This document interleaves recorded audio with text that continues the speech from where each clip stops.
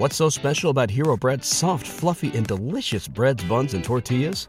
Hero Bread serves up 0 to 1 grams of net carbs, 5 to 11 grams of protein, and high fiber in every delicious serving. Made with natural ingredients, Hero Bread supports gut health, promotes weight management, and helps maintain blood sugar. Hero also drops other limited edition ultra-low net carb goodies like rich, flaky croissants and buttery brioche slider rolls. Head to hero.co to shop today. Game 2 of the first round goes to the Pelicans. They defeat the Phoenix Suns by a final score of 125 to 114. Completely dominate the Phoenix Suns in the second half, scoring 69 points to the Suns' 53. And Matthew, the series shifts to New Orleans, tied 1-1. And more importantly, Devin Booker could be hurt for quite some time. We're not sure. Yeah, the look on his face told a lot. Just him sitting there looking at the ground the whole game. I mean, he just knows it's probably bad. We have a history with his hamstring issues. It hasn't been an issue really the past 2 years, but before when the Suns sucked, he was always out weeks with his hamstring. So, Oh, yeah. I mean, it was pretty bad, and then it got way, way worse. I don't think it could get any worse than that. Yeah, it's funny because it's a familiar feeling, right? Like, Suns fans, we're not allowed to have nice things. That's right. Thing, like yeah. last year, literally the first game of the playoffs, Chris Paul gets injured. This year, the second game of the playoffs, Devin Booker scores 31 points in the first half, is in fuego, can't stop him. And then he pulls his hamstring on a play when he's chasing down Jackson Hayes on like 3 consecutive fast break slam dunks for the guy. And he's out. And like you said, from a body language standpoint, doesn't look good because Devin Booker just had his head down and he was frustrated. So, I see a lot of people in the chat, Voida, should we panic? Felix, can we panic? I'm not at panic mode yet because the prognosis hasn't been laid out before us. This is a team that I feel like we can beat without Devin Booker, but still, it's a story I'd rather not have to talk about, and it's a story that we're going to have to definitely keep our ears. And I do want to cry, runner up. Yes, I almost cried a little bit. Cry tears of frustration. It's just like, are you fucking kidding me, man? I know. Are you kidding me?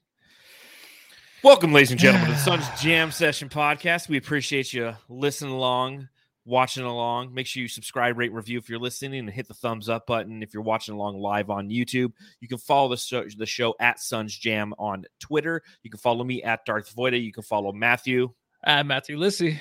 There will be no chugging with the fellas tonight. It's just going to be me popping open a beer. I'm going to pop one open too. I need one. Yeah, I need one after this game. So pop them if you got them, Suns fans. Oh, that was messy. Yeah, me too. Got it all over the place. Let's talk about this game against the Pelicans.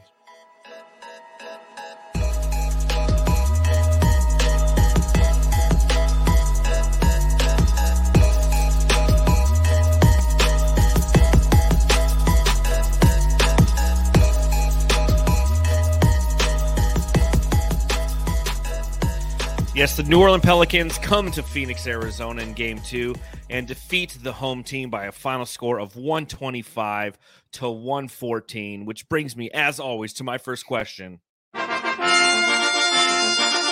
Matthew, I got to ask. Matthew, I got to ask, how worried are you? Is this... Obviously, we have to wait, and while we're doing the podcast, I'm going to kind of be continually monitoring Twitter to see if any type of report comes out. So if you say something and I just go, it's because I'm not listening to you. I'm reading Twitter. That's what's going on. I'm used to that, though, dude. Yeah. But what are you feeling right now? Tell me. I think this is the hardest thing, though, right? Going live on a podcast after a loss like that, which I don't care about the loss. I really don't. It's the loss of Devin Booker. Because you lose this game, you're like, okay, they came out, they out-hustled us, we'll respond, yada, yada, yada. But you're without an MVP candidate, an all-star, and a first-team All-NBA potential candidate. How you feeling? At first, it's this loss. I just wanted an easy series. I wanted the Suns to have an easy series. We brought up the bigs and the rebounding issues. just, the history that they have with the Pelicans head coach, Willie Green, so things like that entered my mind. But after this game and even the way Devin Booker played, I don't know if he could have really saved the Suns in this one, just because all around it was kind of a pathetic, excuse for a game from everybody, but maybe Mikal Bridges, because there wasn't team ball. This wasn't Suns ball. Mm-hmm. So that's really worrisome. That's something where I'm very scared about to see that in game 3. And of course, in game 3, as it looked, we won't have Book probably, but I mean, who knows? He might be back. But if there is a series where he can sit, I would say the Suns might be okay. This might go a little bit longer, but the Suns, I feel like, can still pull it out against this Pelicans team, even if Book is out. And it sucks to say that because this is the last thing you want. You just want health. I mean, especially with the Warriors regaining strength right now, Yes. We need everyone healthy on deck for that Western Conference Finals. Well, this is kind of, again, it's a 7-game series. So, and the fact that I have to say that in the first round just frustrates the living shit out of me. I know. Okay, let me start there. I'm with you, man. I'm with you. I'm with every Jamster who is watching along live or watching this later or listening to this later. I see your comments. I feel you. I can definitely empathize and understand with where you're coming from because I'm a fan too. And I think that one of the things that's maybe a little bit more unique about this podcast versus other podcasts is the fact that we are maybe a little too a little too fanny, right? Like we're too much. We care too much about this team, high and low, and we react going live right after a game with our feelings. But you hit the nail on the head, Matthew. I wanted an easy series, right? And one of the reasons, again, I hate to keep harping on this, but I wanted the Clippers because this team, you saw it in the fourth quarter, right? This team has 2 really good knockout punch kind of scorers in Brandon Ingram and CJ McCollum. And they just kept hitting shot after shot. They were taking turns in the fourth. They have that youth that gets out and run. They have that youth that doesn't know better and just chucking up crazy. Trey Murphy's throwing up crazy threes and banking them in. So it's this team has a level of danger to it that, in my opinion, I feel like coming into this series, I said Suns in 5. Obviously, with this Devin Booker injury, it's going to be exacerbated and maybe go, maybe game 6, maybe even game 7. But at the same time, this team they're just troublesome. Whereas I feel like the Clippers were more of a, they have those wings, they have Paul George, but who do they have outside of Paul George? There's no one consistently who scares me in that lineup. So, again, it's frustrating. It's something that, especially the way the night started, man. You take a look at the way that the night started, and Big Dick Booker came out and was flexing all over the place. Big Dick Booker. So Booker has 31 points in the first half. Goes absolutely nuclear, going 7 from 10 from beyond the arc. He was 12 of 19 in the game and just looked unbelievably stoppable. You're great. We're getting a Devin Booker performance. Like this is what the playoffs do. They bring out the best version of Devin Booker, and he competes so hard that he eventually goes and hurts himself. Yeah, well, shame on me. I mean, his first 8 points were so quick in the game, and then he went through a little drought, and I was thinking, what's up with him? What's wrong with him? And little did I know later in the game he would be hurt, and he'd be gone from the Suns. So I should have been okay with the way he was playing, where he was trying to figure out the defense. And he just got absolutely hot towards the end of the first quarter, where he hit eight more points straight. 8 straight more points to end the first quarter. Had 2 buzzer beaters at the end of the first and the second quarter. I don't think he hit I've really a 2 seen... for 1. I think that's the second time I ever remember him hitting a 2 for 1 3. He hit one tonight. I know, man. And of course, I'm a little delayed over here, so I was looking at the box score, and before halftime, it said halftime the Suns got 3 more points. I'm like, what? With 3 seconds left. Oh, Booker hit a 3. So just absolutely amazing in the first half. Third quarter, he was kind of missing. I'm like, what's going on? Obviously, he got hurt later on, but I'm like, he wasn't really finding the rhythm, and they got hurt. And now he's gone, but I was thinking, dude, like even that one where Ayton, and this is probably Ayton's best play of the game, where he ran out to grab the offensive board and gave it back to Book, and then Book hits the three right there. I mean, that was just like, that was the way it was going. The little fist bump to the baby. I'm not going to blame the baby for any of this. That baby is not cursed. I hope not. I don't know. I don't think that's the thing on Twitter yet, but I don't think that baby's cursed. I think after that fist bump, was that the last time? No, that was after the first quarter. So never mind. Yeah. I'm not going to blame a baby on the pod. Yeah, please don't. We've had a rough night as it is. It's hard to talk about Book right now. It just is. I'm going to get emotional. Take over, John. Well, I'll tell you this. Aside from Devin Booker, the Suns shot 6 of 24 from beyond the arc, and they gave up 17 of 31. So part of this game, you have to understand, is an anomaly. This is entering this game. This is a team that shot 33% of the year from beyond the arc. They're 27th in the league in three-point shooting, and they just had their night. They had a night in which they couldn't miss from three, it felt like. I mean, obviously they shot like 55%. So you couple that with, and again, it's understandable. A team with this much talent, young talent, unconscious talent, is going to have a night like tonight. You see it in every series. Right? I mean, you look at Minnesota playing Memphis in the first game, they did the same thing. They took the first game from the Grizzlies because they were in fuego.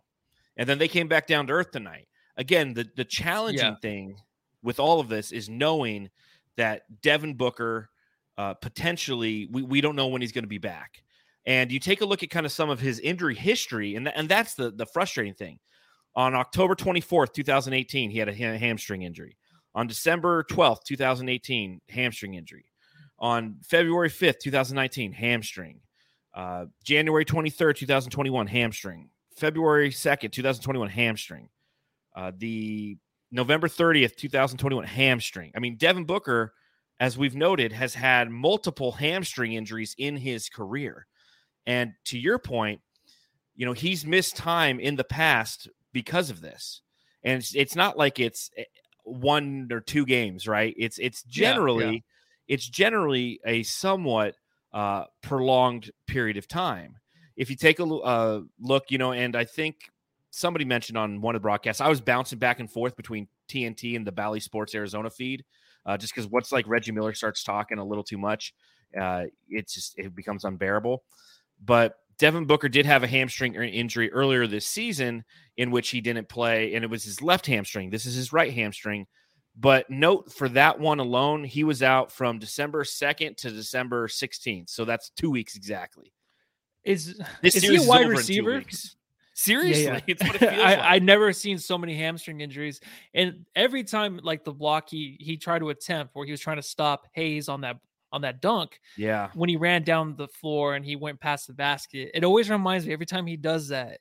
Yeah, I feel like he always pulls his hamstrings on those plays. That's every exactly time. how he did it last time. And I'm not saying I thought about it and I'm like, oh, that's why it happened. I think about it every time he runs down the floor, every time he's jumping out of bounds. I always think about his hamstring.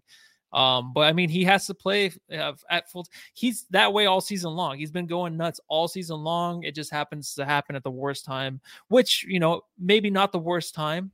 I'm just trying to think of better ways to look at it, because right now is the best time. You said 2 weeks. 2 weeks is the next time the next series starts, and that could be against the Jazz. That could be against a Luka Doncic-less Dallas Mavericks team, but I don't want to look too far ahead because the Suns are 1-1 against the Pelicans right now. So there's bigger fish to fry. Exactly. And part of the fish, if you will, one of a frustrating thing for me to watch tonight is something that plenty of the Jamsters who are watching along live, hit that thumbs up button. We didn't lose tonight. We're still here for you. Hit that thumbs up button. But was the performance of Jay Crowder. It's Jay Crowder. Jay Crowder, after posting a quadruple single in the last game, you and I talked about it plenty on the last pod, right? Jay Crowder, I don't care if he goes 0 for 4, as long as he plays tough-nosed defense. Tonight, 2 for 11. That's way too much shooting, and his defense wasn't there tonight, right? Like, that's the difference, is you were getting kind of the worst of Jay Crowder tonight. You were getting him not hitting anything. We had a rough start from the beginning of the game due to his efforts. How many shots did he take in the first quarter? He had 5 shots. He had 5 shots in the first quarter. So I was like, okay, he's trying to work himself out of the fact that he barely shot the ball in the last game.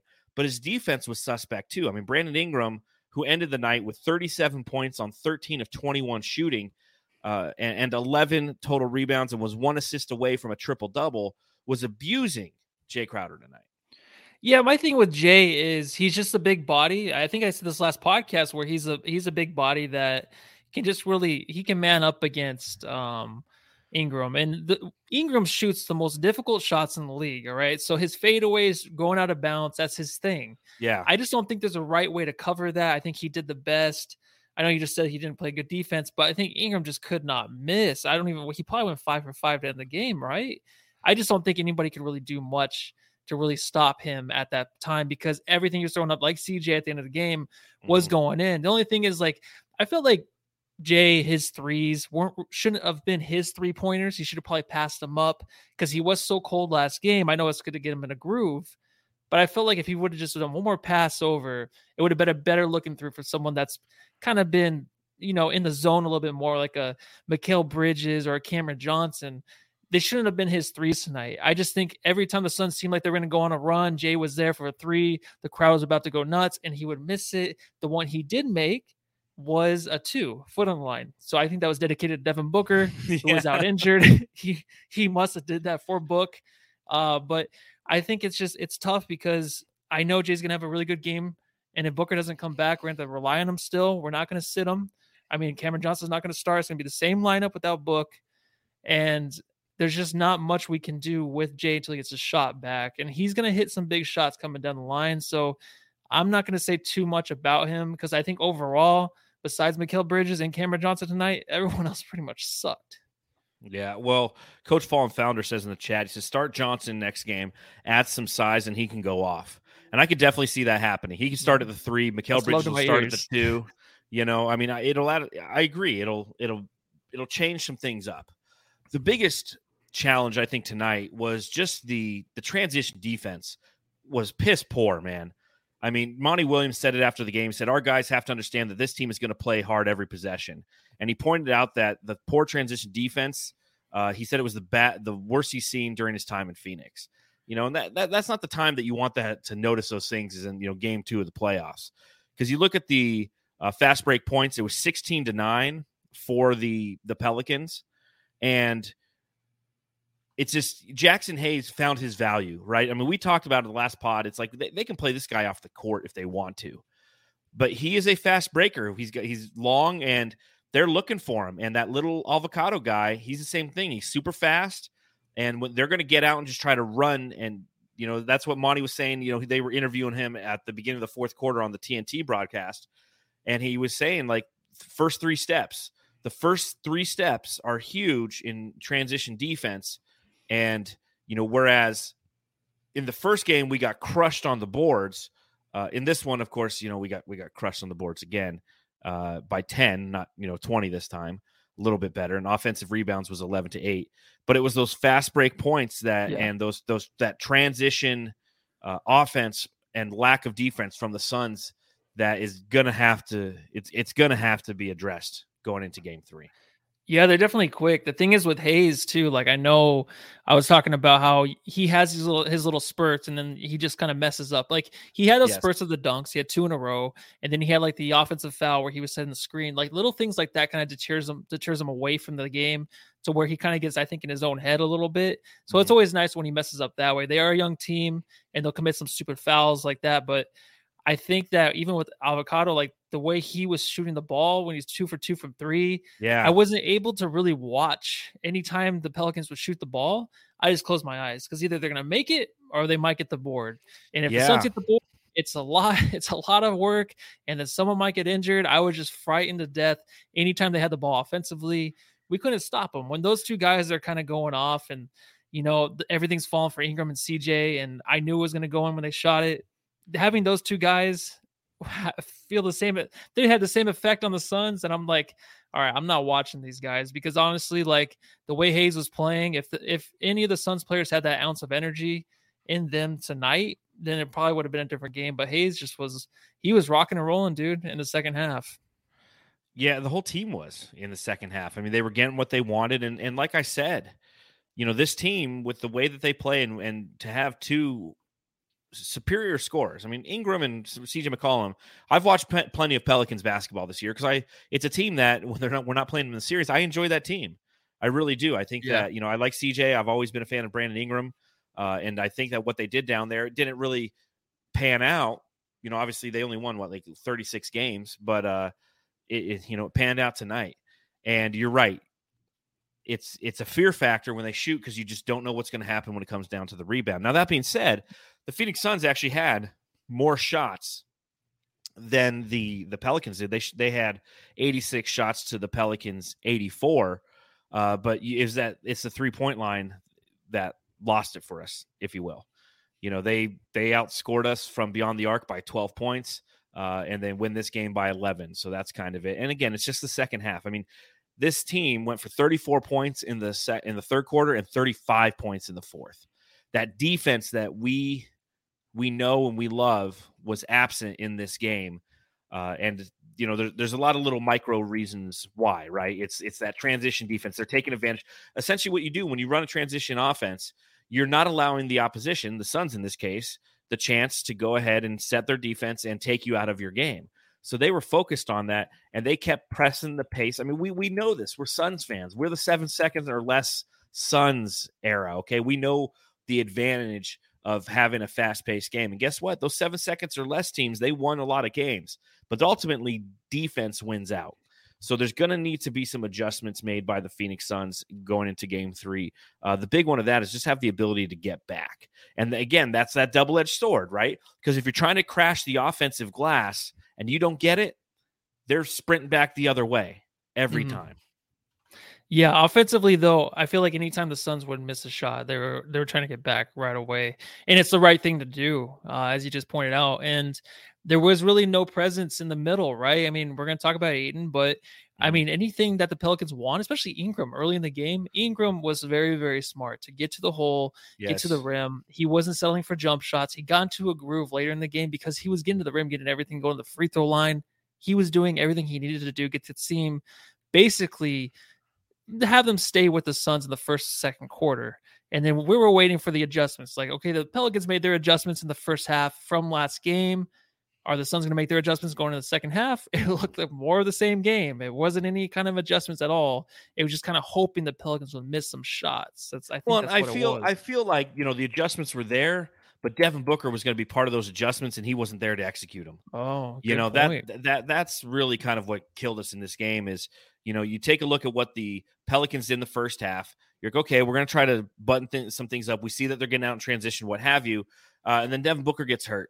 Now, granted, he got hurt on a play in which he was running out in transition trying to stop Jackson Hayes. But he wasn't there to help to stop the runs, because they put like 2 or 3 8-0 runs on us, and we just couldn't we couldn't respond tonight. Mm-hmm. So, you take a look at that, and it was interesting because coming into this game, obviously the number one thing was rebounding. The Suns are getting killed on the glass. And in the pregame, Pelicans coach Willie Green said that he was going to stretch out Jonas Valanciunas out to the 3-point line a little bit more in this game to pull Ayton away because Ayton was so effective in the first game at shot deterrence, which, if we're talking about DeAndre Ayton.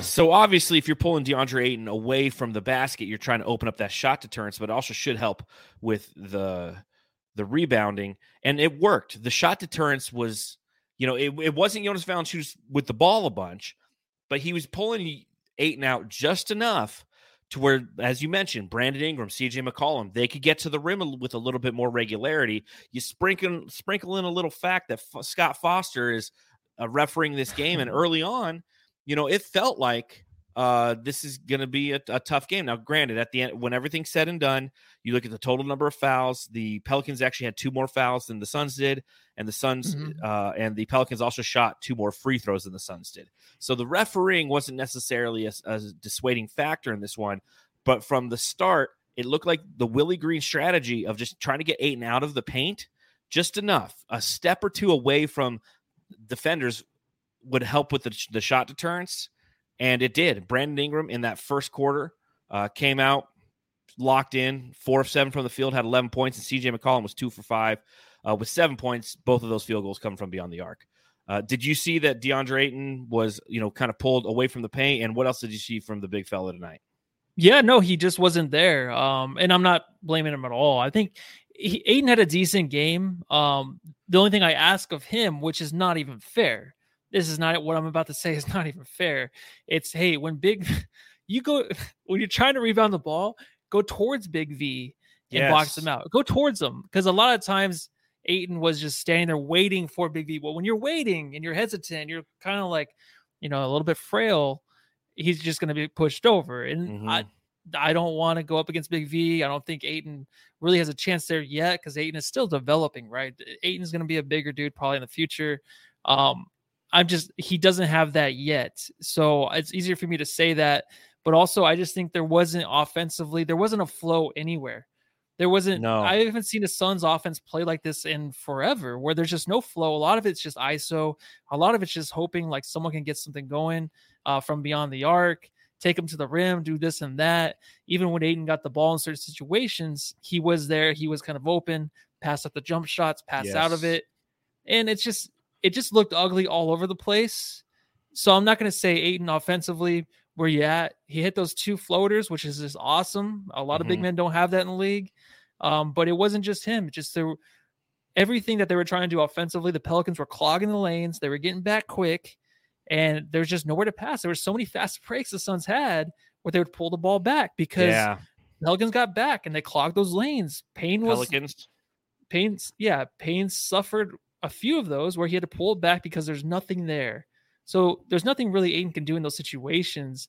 It's just one of those off games. So I'm not really too upset with the way he played tonight because he can't be bigger than Big V, I don't think. And the ball, a lot of the times, and offensive rebound wasn't really a big issue tonight, but it was just going towards the Pelicans too. Some of them were just going straight towards Big V where he was on that side of the rim and then Ayton's on the other side. So that's the way it kind of looked. Offensively, though, I think Ayton needs to be more involved. They need to draw something up, especially if Booker is out. We're going to see how much more involved he can be along with Bridges and Cameron Johnson. No, without a doubt. And, kind of my observations on Ayton were tentativeness on offense. You're right. There was no flow in this game. There really wasn't. I mean, there was a possession where Ayton had Avocado on him in the paint, and Avocado just boxed him out and pushed him out of the paint. He just kind of, he's like, okay.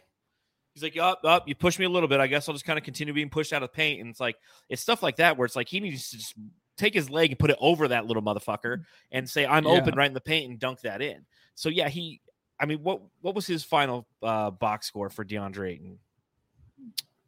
It was 9 rebounds, 10 and 9. 4 of 6. 4 of 6. Mm-hmm. That's the issue there. And I get it. Jonas Valanciunas is going to create some challenges down low, but guess what? Put that motherfucker in foul trouble, huh? How about we attack that dude?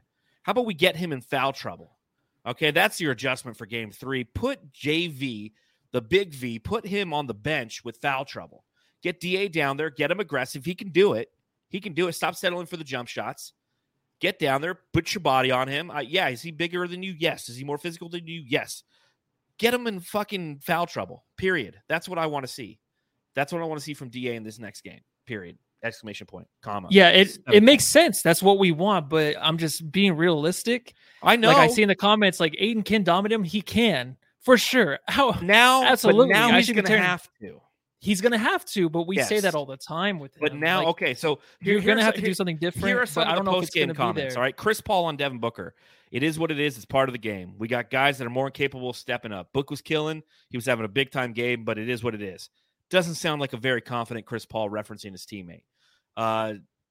Monty Williams, next man up mentality. It's just no one's coming into this post game and saying, "Hey, Devin Booker, it's going to be all right." It's just, they're all like, "Well, it's just part of the game. People get injured." So when that happens, when you lose somebody like Devin Booker, other guys got to reach down and grab their cojones and say, "I'm a man, dude." And guess what? Jay Crowder, he's going to have a game.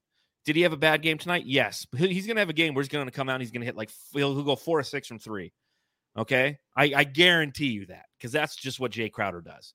DeAndre Ayton is going to have to be more physical on the interior. Okay? We're going to have to see some Bismack Biyombo. That's a fact. Yeah, I wanted to point that out too. We got to bring on Busy. Back. Yes, yeah. Bring on Busy, please.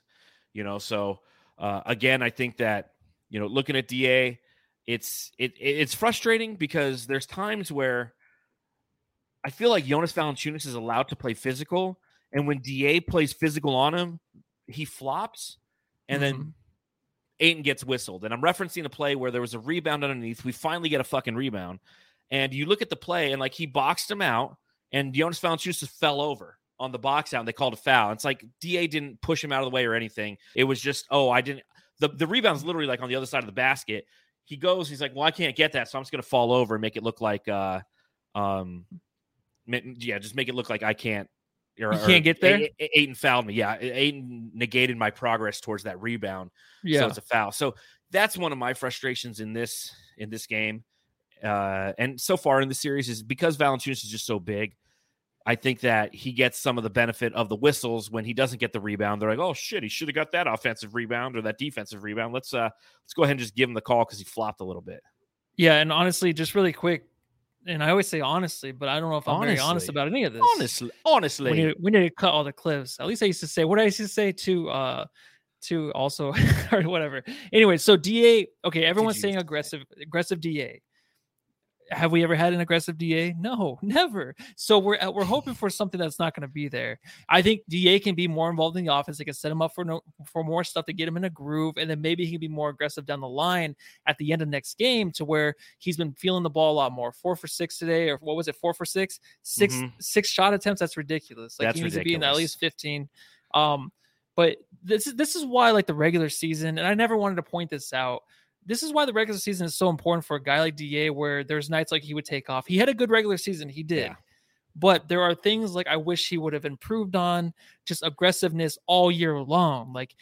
Every time we talk about defensive player of the year and I hear JJJ, I always think about Ayton. I always think if Ayton wanted that, he could have that because he can play that way every night. He can be the best defensive center out there. He already is in the playoffs. But when you're playing it consistently all year, leading up to a game like this, and you have that, we don't have to wish for something that's not there because we saw during the regular season. Because what we saw this season is a good season by him, but it wasn't anything that's I can't wait to see that DA. Because we know DA is going to be that DA for playoff DA. Yeah. But when it comes to where Booker's out, he needs to go up another notch. We'll just see what he can bring. That's why it's so up in the air with this guy right now. Well, and you think about last year when Chris Paul was out. Chris Paul was playing limp, and then Chris Paul was out for a couple games against the Clippers in the Western Conference Finals, the first 2 games. So, remember, Suns fans, again, we can't have nice things. We felt what we're feeling right now. Not at all. Relative to Devin Booker potentially being injured. We don't, for an extended period of time, we don't know yet. But we know what that feels like because it literally just happened last year. But in those games, DeAndre Ayton stepped up. He was a driving force in those victories on the boards, on the scoreboard, and just in the way that he played defense and offense in those games. He was completely and utterly engaged. He has to tap back into that right now. And he's got to play a little bit more physical, and he's got to be allowed to play physical. Again, that's one of my frustrations. Larry Nance Jr., that guy, so they played a lot of small ball 5 with Larry Nance Jr. tonight. And he was a +8. He's had 13 points. He was 6 of 9 shooting. He had 6 rebounds. He moves on every screen. Every screen, he either moves while he's doing the screen, or he does that thing where he leans his ass into the person. So it's instead of the letter A being somebody who's screening, he's more like an italicized A because he's leaning off to the side so as he's doing the screen, he leans into the guy and he knocks him off. And he got called for 1. He got called for he actually got called for 2 of them, but he did 1 to Mikal Bridges where he just straight bumps him. And it's they need to cue into that, man, because he does it on every fucking play. Did you notice that, or am I high? No, I didn't notice that. I did notice the annoyance of Larry Nance like the others, where I just didn't want him to have the ball because he might make something happen offensively, but I didn't notice the screens. I didn't. Sorry. I just think a lot of teams, a lot of players get away with screens, and whether or not the refs see it, then they call it.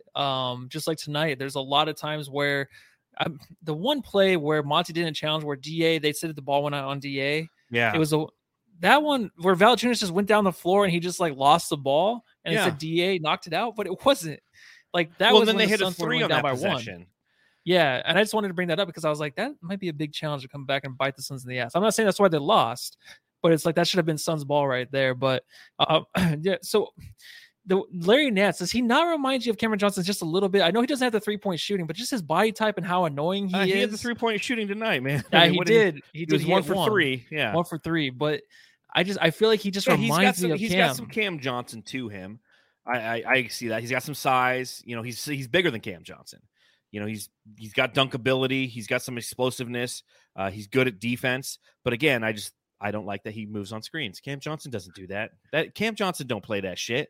That ain't some Cam Johnson shit. Lights, Cameron, action. No, and speaking of Cam, I feel like he had a much better night tonight. He's had a good series so far, but 4 of 10 from the field. Maybe he didn't have that good of a night. 11 points, 1 for 6 from deep. Holy shit. What am I thinking? Well, I think it's because in the first half, he wasn't chucking up all those threes. He was going to the rim, you know, and I'd like to see that more from him. Like, be physical. The way to stop these guys, it's exactly what they did, right? This is what the Pelicans' game plan was coming out in the third quarter. Do what was working in the first. Attack the fucking rim. And either you're going to get the ball in or you're going to get fouled, or because they're so good at offensive rebounding, they're going to grab the rebound, right? And the Suns are just shooting jumpers the whole damn time, you know? And Cam Johnson was early in the game. He was doing that. He was attacking the rim, didn't get to the free throw line, but was attacking the rim and putting, I think he drew a foul on somebody. And then, you know, in the second half, again, he just kind of fell for everybody else. They're like, fuck, we don't have Devin Booker. What do we do? Everyone shoot a 3. It's like, who was this team tonight, man? That's what it was, just totally off. And it just, I don't know if we want to blame it on a hustle or what, but okay, Johnson was okay. Yeah, it wasn't a great game, but it's funny with him getting to the rim. Like, he's just like a fastball going down the lane. He needs to work on like kind of like a knuckleball or something different where he can change up his speed, do a little twists and turns in there and like some fake outs because he's going straight towards the basket. And that's the one thing. It's like, if you want to rely on him offensively, he has to be paired with a guy like Mikal, but they play very good off of each other. But he needs like a guy to pass it to or to deliver him the ball in certain situations. So he can't really create. Of course, he's going to shoot the threes. And honestly, I thought all of them were going to go in towards the end of the game. But we know he had the injury before the end of the season. And he had a few good games after when he came back. But he's not the constant Cam Johnson that we had before. We're still waiting on that. And it'll be there. I don't know. I'm just kind of like, I'm twirling my thumbs right now. I'm like, he'll be there, right? I keep thinking about next game, and everyone's talking about Monty and how he got out coached and stuff. I'm like, I don't know. I'm worried, but it'll be okay. Yeah. We got Hey.0. To be honest, I think I'd rather have Willie Green as our head coach over Monty. Like, come on, guys, come on. We lose one game in the playoffs. The Monty's team was too soft when he talks. Look at the way Willie Green imposed his will when they played the Clippers. Like, come on, Hey-Dot. You've been with us this whole season. It's a young team, young dude. Coach. They got nothing to lose, dude. Yeah, they got nothing to lose. You got to fire a guy who learned from Monty. Like, you want – come on, man. Monty just went back-to-back Coach of the Years voted by his fellow coaches. You know, to be honest, I think I like Willie Green because he had a good speech. He won TNT. one game, man. His team – okay, the Pelicans could not. They went 100 for 100 in the fourth quarter, dude. They could not miss a shot, all right? That's not coaching. That's just – two guys that know how to close games. And we talked about it before. They know how to close games now because they have those two guys. Mm-hmm. So that's why it's scary to be in these close situations at the end of games now. And go back and watch the fourth quarter shots. Those were some contested shots. Brandon Ingram, 4 of 6. Yes. CJ McCollum, 3 of 5. So they combined 7 from 11. And I guarantee you almost everyone was contested. Almost everyone. They just hit them. Okay. We do it to other teams all the time. We do it all the time. Again, the loss isn't what I'm frustrated with tonight. I really am not. I said Suns in 5 to begin the series. It's the fact that we lost Devin Booker that we need to be focusing on. That's the fuck. Okay? Because again, Devin Booker's playing tonight in that second half, in that fourth quarter. We probably don't lose this game. Probably don't lose this game. Period. So you can't sit there and be like, well, Willie Green, he's so much better than Monty Williams. No, man. Booker went out. The team was discombobulated. They couldn't execute anything because obviously their main player is out. You know, they contested the shots, they hit them. It was a rough night. We move on. And Jam, listen, I've seen you in here for like an hour now, just dogging Crowder. You're hysterical, man. I get it. We get it. You don't like fucking Crowder. Come up with some other statement, dude. Crowder's gonna win us a game this series for sure. Oh man, he's just like he won us last game. Defensively, defensively, he's like Crowder sucks. Crowder this, Crowder that. It's like, come on, Suns fans. Like, it's a shitty night. I get it, but like, yeah, we don't need to go walk into traffic. If we want to go walk into traffic, then we need to think about some other things. You know, like. The Warden. Hi, Matthew. I got to know your thoughts. Did a Suns jam session short yesterday. Oh, yeah. Once the news was released that Marcus Smart would win the Defensive Player of the Year over Mikal Bridges, that pisses me off. How do you feel? Yeah, you know, Marcus Smart's really great defensively. He is, and he was talked about all last half of the season. And you brought it up too. It was a half a season effort. He was in the locker room before All-Star break talking about no one's passing, the disconnect in that locker room, not being a leader. Does anybody remember that when the Celtics sucked defensively? They're like one of the worst teams. And yeah, then for the first 2 months of the season, they get Daniel Tice back. Maybe he's the Defensive Player of the Year. Marcus Smart's great. He is. He's a great defender. But I just think what Mikal did all year long, he definitely earned it this year. Of course, there's times he's going to get beat, Crowder. There's times that everyone gets beat. You can't stop everybody. But the way that Mikal played this year, it was the one for sure thing I thought the Suns would get, including Coach of the Year, which might not happen either. I just thought Mikal earned it, and I just cannot believe, even like the Ringer podcast, they're voting for everybody but Mikal. No one's even talking about Mikal. But what's funny is like all season long, they talked about how great Mikal was on defense. Everybody talked about how great everybody. They're like, Mikal Bridges is great. And again, I think that everyone else thought that, you know, everyone else is going to vote for Mikal. Mm-hmm. So I'll vote for like, you know, my guy because, you know, like KOC is like, well, you look at the metrics and he voted for Gobert. Gobert, right? Yeah. Who did I just say? Yeah. Oh, you didn't say anybody, but he voted for Gobert. He voted for Gobert because simply, the defensive metrics are off the chart or whatever, you know, the advanced metrics. So KOC's like, well, clearly the defensive metrics are fantastic, you know. And then I think it was Russillo. Russillo. He kills them all the time. Well, he was saying, you know, like, if Gobert's so good, why is he the guy that everybody attacks in the playoffs? If he's the defensive player of the year, there. Yeah, mic drop there. So everybody got really cute with this. And don't get me wrong, like, you're right. Marcus Smart is a fantastic defensive player. But what's funny is until Robert Williams went out, Time Lord, for the Boston Celtics, everybody was behind him. No one even talked about Marcus Smart. Marcus Smart, like a month and a half ago, was like plus 2,200 on FanDuel.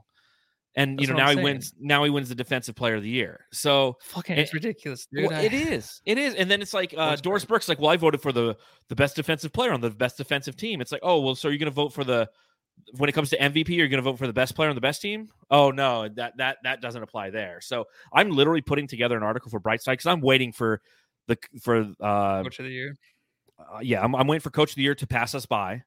You know, that'll go to Taylor Jenkins, or it'll go to they'll give it to anybody but Monty. And once that happens, like I'm going through and I'm taking a look at there's 10 teams in the history of the NBA who finished 8 games better than the entire league. And I'm going through and I'm taking a look at like what awards did those players win. Now, I know like going back to like the 1957 Celtics or whatever, they only had 1 award or 2 awards back then. They had Rookie of the Year and MVP. So there was no Defensive Player of the Year, no Coach of the Year. So there's 1 year, I think, out of the 10 teams, I think there's 1 team where like Wilt Chamberlain won MVP when the 76ers won the championship or ended the season that far ahead of the rest of the league. But it'll be really interesting once you start to see all the awards in place, which start in like the 80s. That's where you have the Coach of the Year, Defensive Player of the Year, all that stuff. It'll be really interesting to see that the teams since then, which include like the 84 Celtics, 92, 96 Bulls, the 2000 Lakers, what awards they got, and then what the Phoenix Suns are going to end with. You know, now granted, if the Suns go through and we all know, like the only thing that matters is a chip, but if the Suns get eliminated in the first fucking round by the Pelicans, it'll all be valid. No, I know, and that's probably going through everybody's mind. Everyone's like, oh, they're fake. The Warriors look good. Here's the Suns. You know what? It was a bad game, but really quick, the media thing where they're voting on this, why can't we just have just give it to the players and the coaches. Let them decide. They game plan. They play against these guys. They should just vote. They should vote because they know these players more than anybody. Then no one can argue anything. And I don't understand why that's not a thing. I mean, who cares? Let them vote. Have it on TNT or something fun like the All-Star game or something. But the media is probably one of the most annoying jobs, right? Like no one likes them ever. The players don't like them. But usually they don't, right? They give them such a hard time. They're the very few that they like. It's because they don't watch the game like a lot of us do. And honestly, all I do is watch the Suns. That's why when we talked about the Memphis Grizzlies going against the Suns, I'm like, Steven Adams, can't you just play him out of the game? And it's like, everyone's like, oh, like, you don't watch the Grizzlies. Like, no, I don't. That's why it's a question. I'm like, can they just play him out of the game? Because I don't know. These guys can't watch all these players. Like Ryan Russillo watches the games every night of his life. But these guys, a lot of them don't. No, like, exactly. But I don't like if the players voted on it. I think you'd have to make it it should be players and media. It really should, because you'll have like the Isaiah Thomas thing play out, right? Like he would never win an All NBA if Jordan and Bird and Magic were voting on it. So you have to have some sort of balance. Just don't let the fucking fans vote. Period. Yeah. Because I mean, you said the media gets too cute, though. They do. Well, they do. They get way too cute. They did with the Defensive Player of the Year, in my opinion. They did. Yeah. They gave up so many, or he scored so many, or had so many more minutes than almost 600 more minutes than Marcus Smart, period. So, Hey.0 in the chat gives $5 in super chat. We appreciate that. He said, "Hey Voida, pull up a pic of Taylor Jenkins. You two really look alike." And I'm just mad that Monty decided to pull Landry or to put Landry late in the game. So I got two things there. One, I know I look like Taylor Jenkins. Whenever I'm on with Fanning the Flames, they always give me shit about it. Yeah, he's the head coach for the Grizzlies.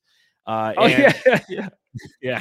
So, and nice. And trust me, hey, I get your frustration with tonight, but I can't blame Monty. He's he decided to put Landry late in the game. He had to, right? He had to. Yeah, there's nowhere else to go. There's no Devin Booker.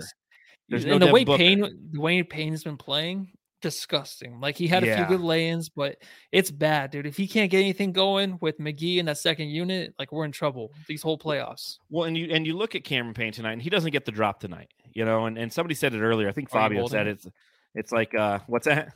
You holding it now like the Shamet one? Yeah, I'm holding it. It's like Fabio said, it's the void of curse. You make a drop for a player and he sucks for the next few games. Yeah. So Cameron Payne, 3 of 6 from the field, had 6 points, but he had 3 turnovers, and they just were bad turnovers. Yeah, 2 assists, awful. 3 turnovers, awful turnovers. Like that jump in the air. I don't know what the fuck I'm doing. Shit. It was like Bill Simmons talked about. I don't trust that guy in playoffs. I mean, last year he played good, but then he said that. I'm like, how does he know? He doesn't watch Cameron Payne, and here we go. It's like, God. It's been pretty bad so far for him. It's like, God damn. The Suns Jam Session subreddit stakeout.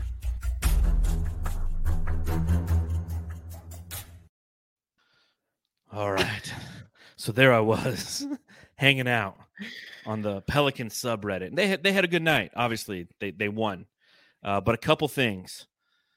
They noted at the beginning of the day, beginning of the game, they said Hayes, Herb, and Jonas Valanciunas is basically 3 non-shooters out there. BI and CJ got no space to work with. Now think about that. That's their starting 5.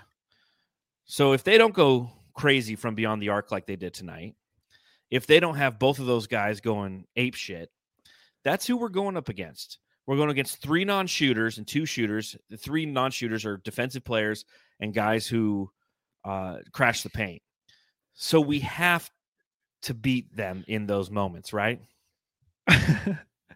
Yes. Yeah. And that's what I thought was going to happen. And it didn't happen. God damn it. Man, they weren't kidding about Scott Foster, somebody said. Ingram getting foul calls? There might be something to this Scott Foster CP3 thing. So even the Pelicans fans notice. It's like, hey, that whistle's coming out kind of soon. So Booker supernova was noted. And then, of course, that supernova faded to a white dwarf. This is a mean one.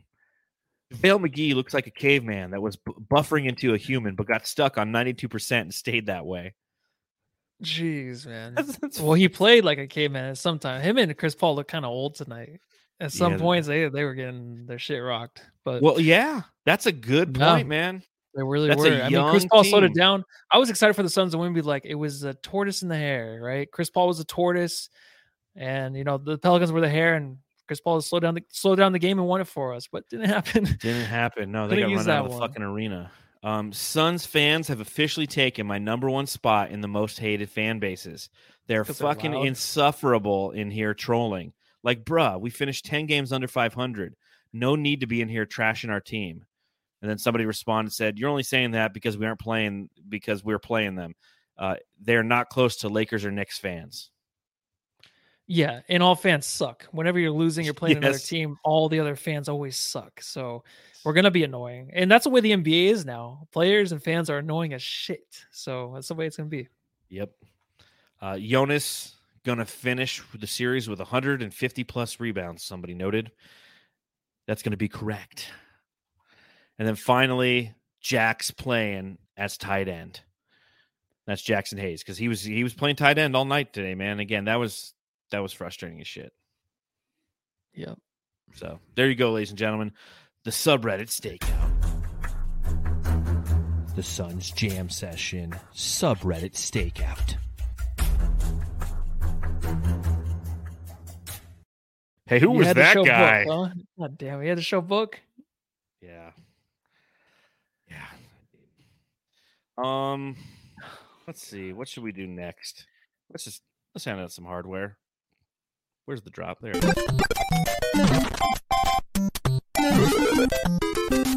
Jam star of the game. All right, Jamsters, if you're watching along live, hit that thumbs up button, hit that subscribe button, and let us know in the chat who your Jam star of the game is. This should be a very interesting one. Matthew, who are you going to give the Jam star of the game to? God. I'm gonna give it to Booker, dude. I mean, this game wouldn't be close without him. He was, man. I don't know if the Suns didn't have Booker tonight, this game would probably be a 20-point lead loss. Honestly, right? Low- Crowder. No one. We lost. Alfred Payton, Brandon Ingram, Jamstar Booker, McGee, Booker. Book's good hamstring. The baby. Oh, man. baby The boat from baby. hell. There you go. The baby. The baby. The Omen child. Stop resting players. Hamstrings are the rest injury. I don't know that we really rest Did a bunch of Suns players rest this him? year. I don't Booker remember rested, that. I think, 2 games. Yeah, I'm sure he had a lot of sex that night, so he's fine. that's what it is. The baby. The baby. Yeah, I just what is Chris Paul now, like 0-13 in the last 13 games he's played against, or 0-14 now? Or 4. Yeah. The last 14 games that Scott Foster played. Isn't that crazy? That's unbelievable, dude. It's And like, and he doesn't stand out. Scott Foster does not stand out as being an annoying ref tonight, but he still gets it done. Yeah, He's a professional, man. Well, and like So Says Jay posted something on Twitter where Tim Donaghy, and for those of you who don't know who Tim Donaghy is, he went to jail for essentially being a referee who fixed games. And there's proof of him contacting Scott Foster repeatedly before and after games. And yet Scott Foster, like, no one touches the guy.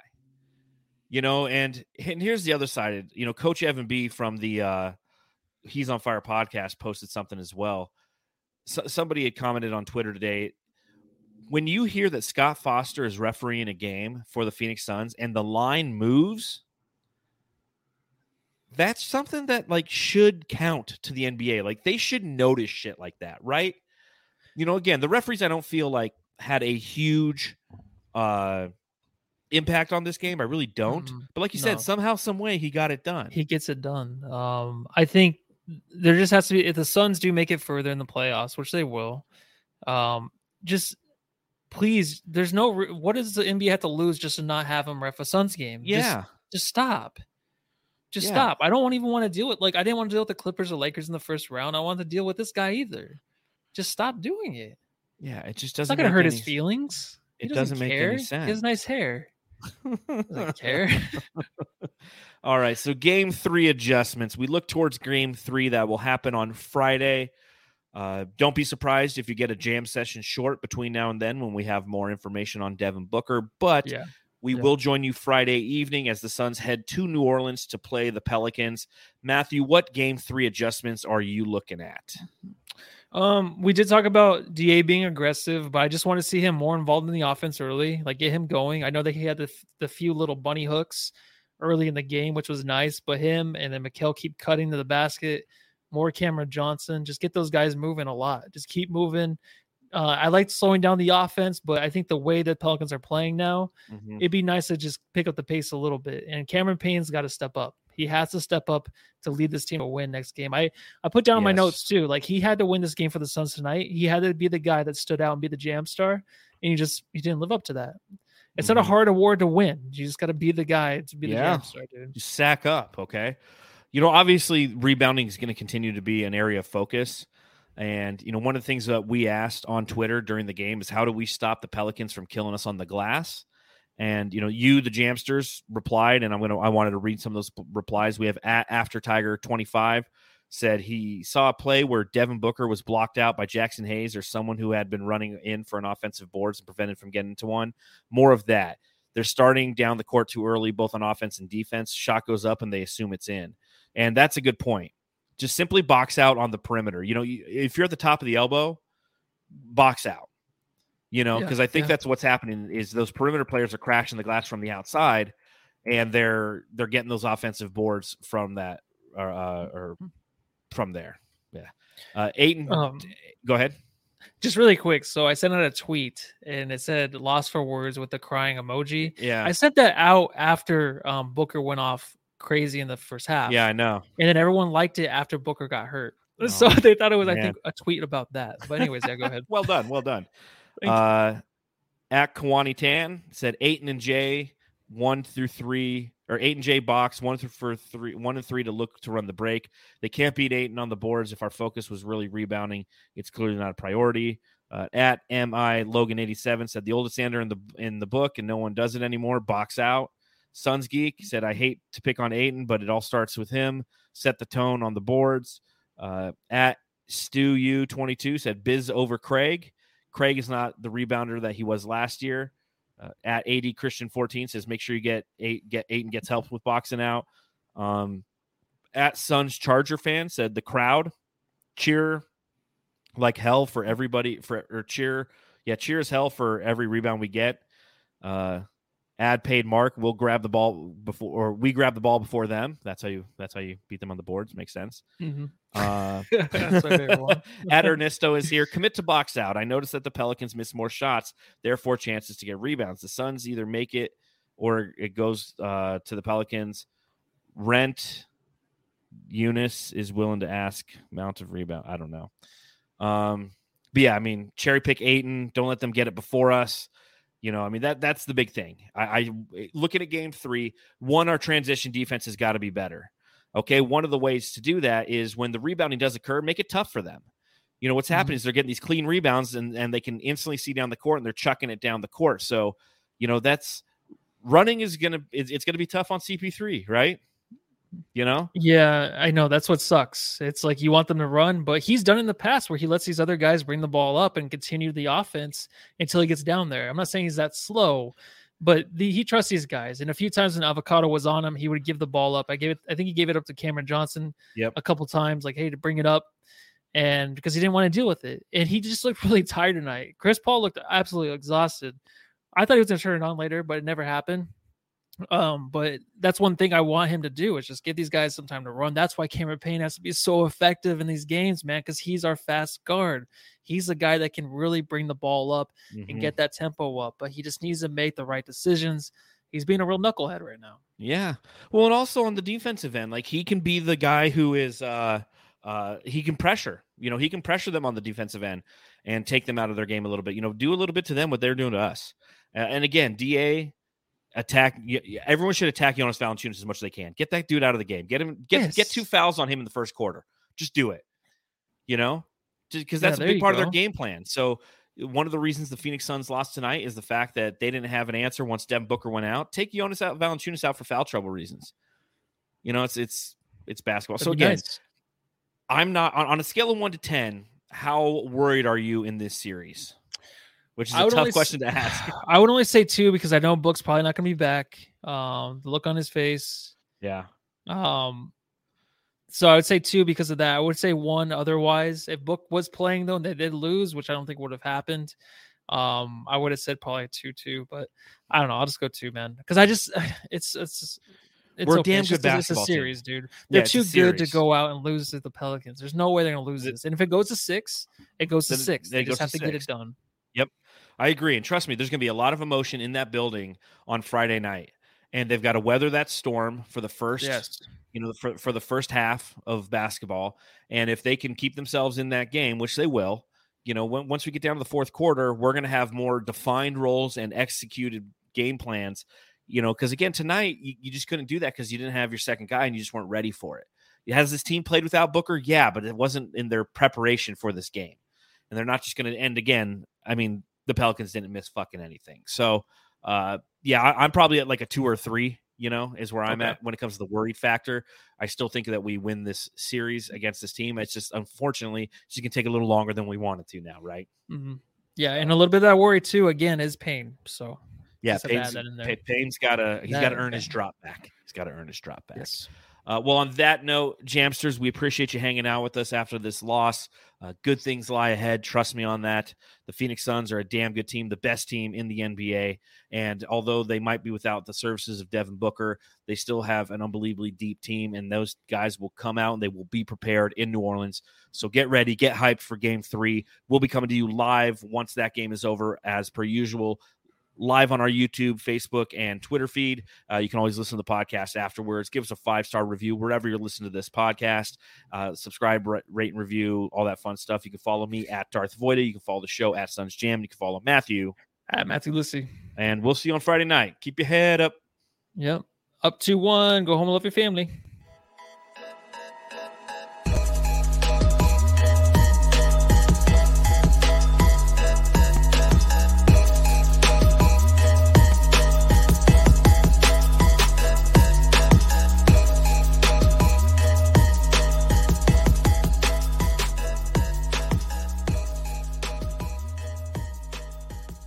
What's so special about Hero Bread's soft, fluffy, and delicious breads, buns, and tortillas? These ultra-low net-carb baked goods contain zero sugar, fewer calories, and more protein than the leading brands, and are high in fiber to support gut health. Shop now at Hero.co.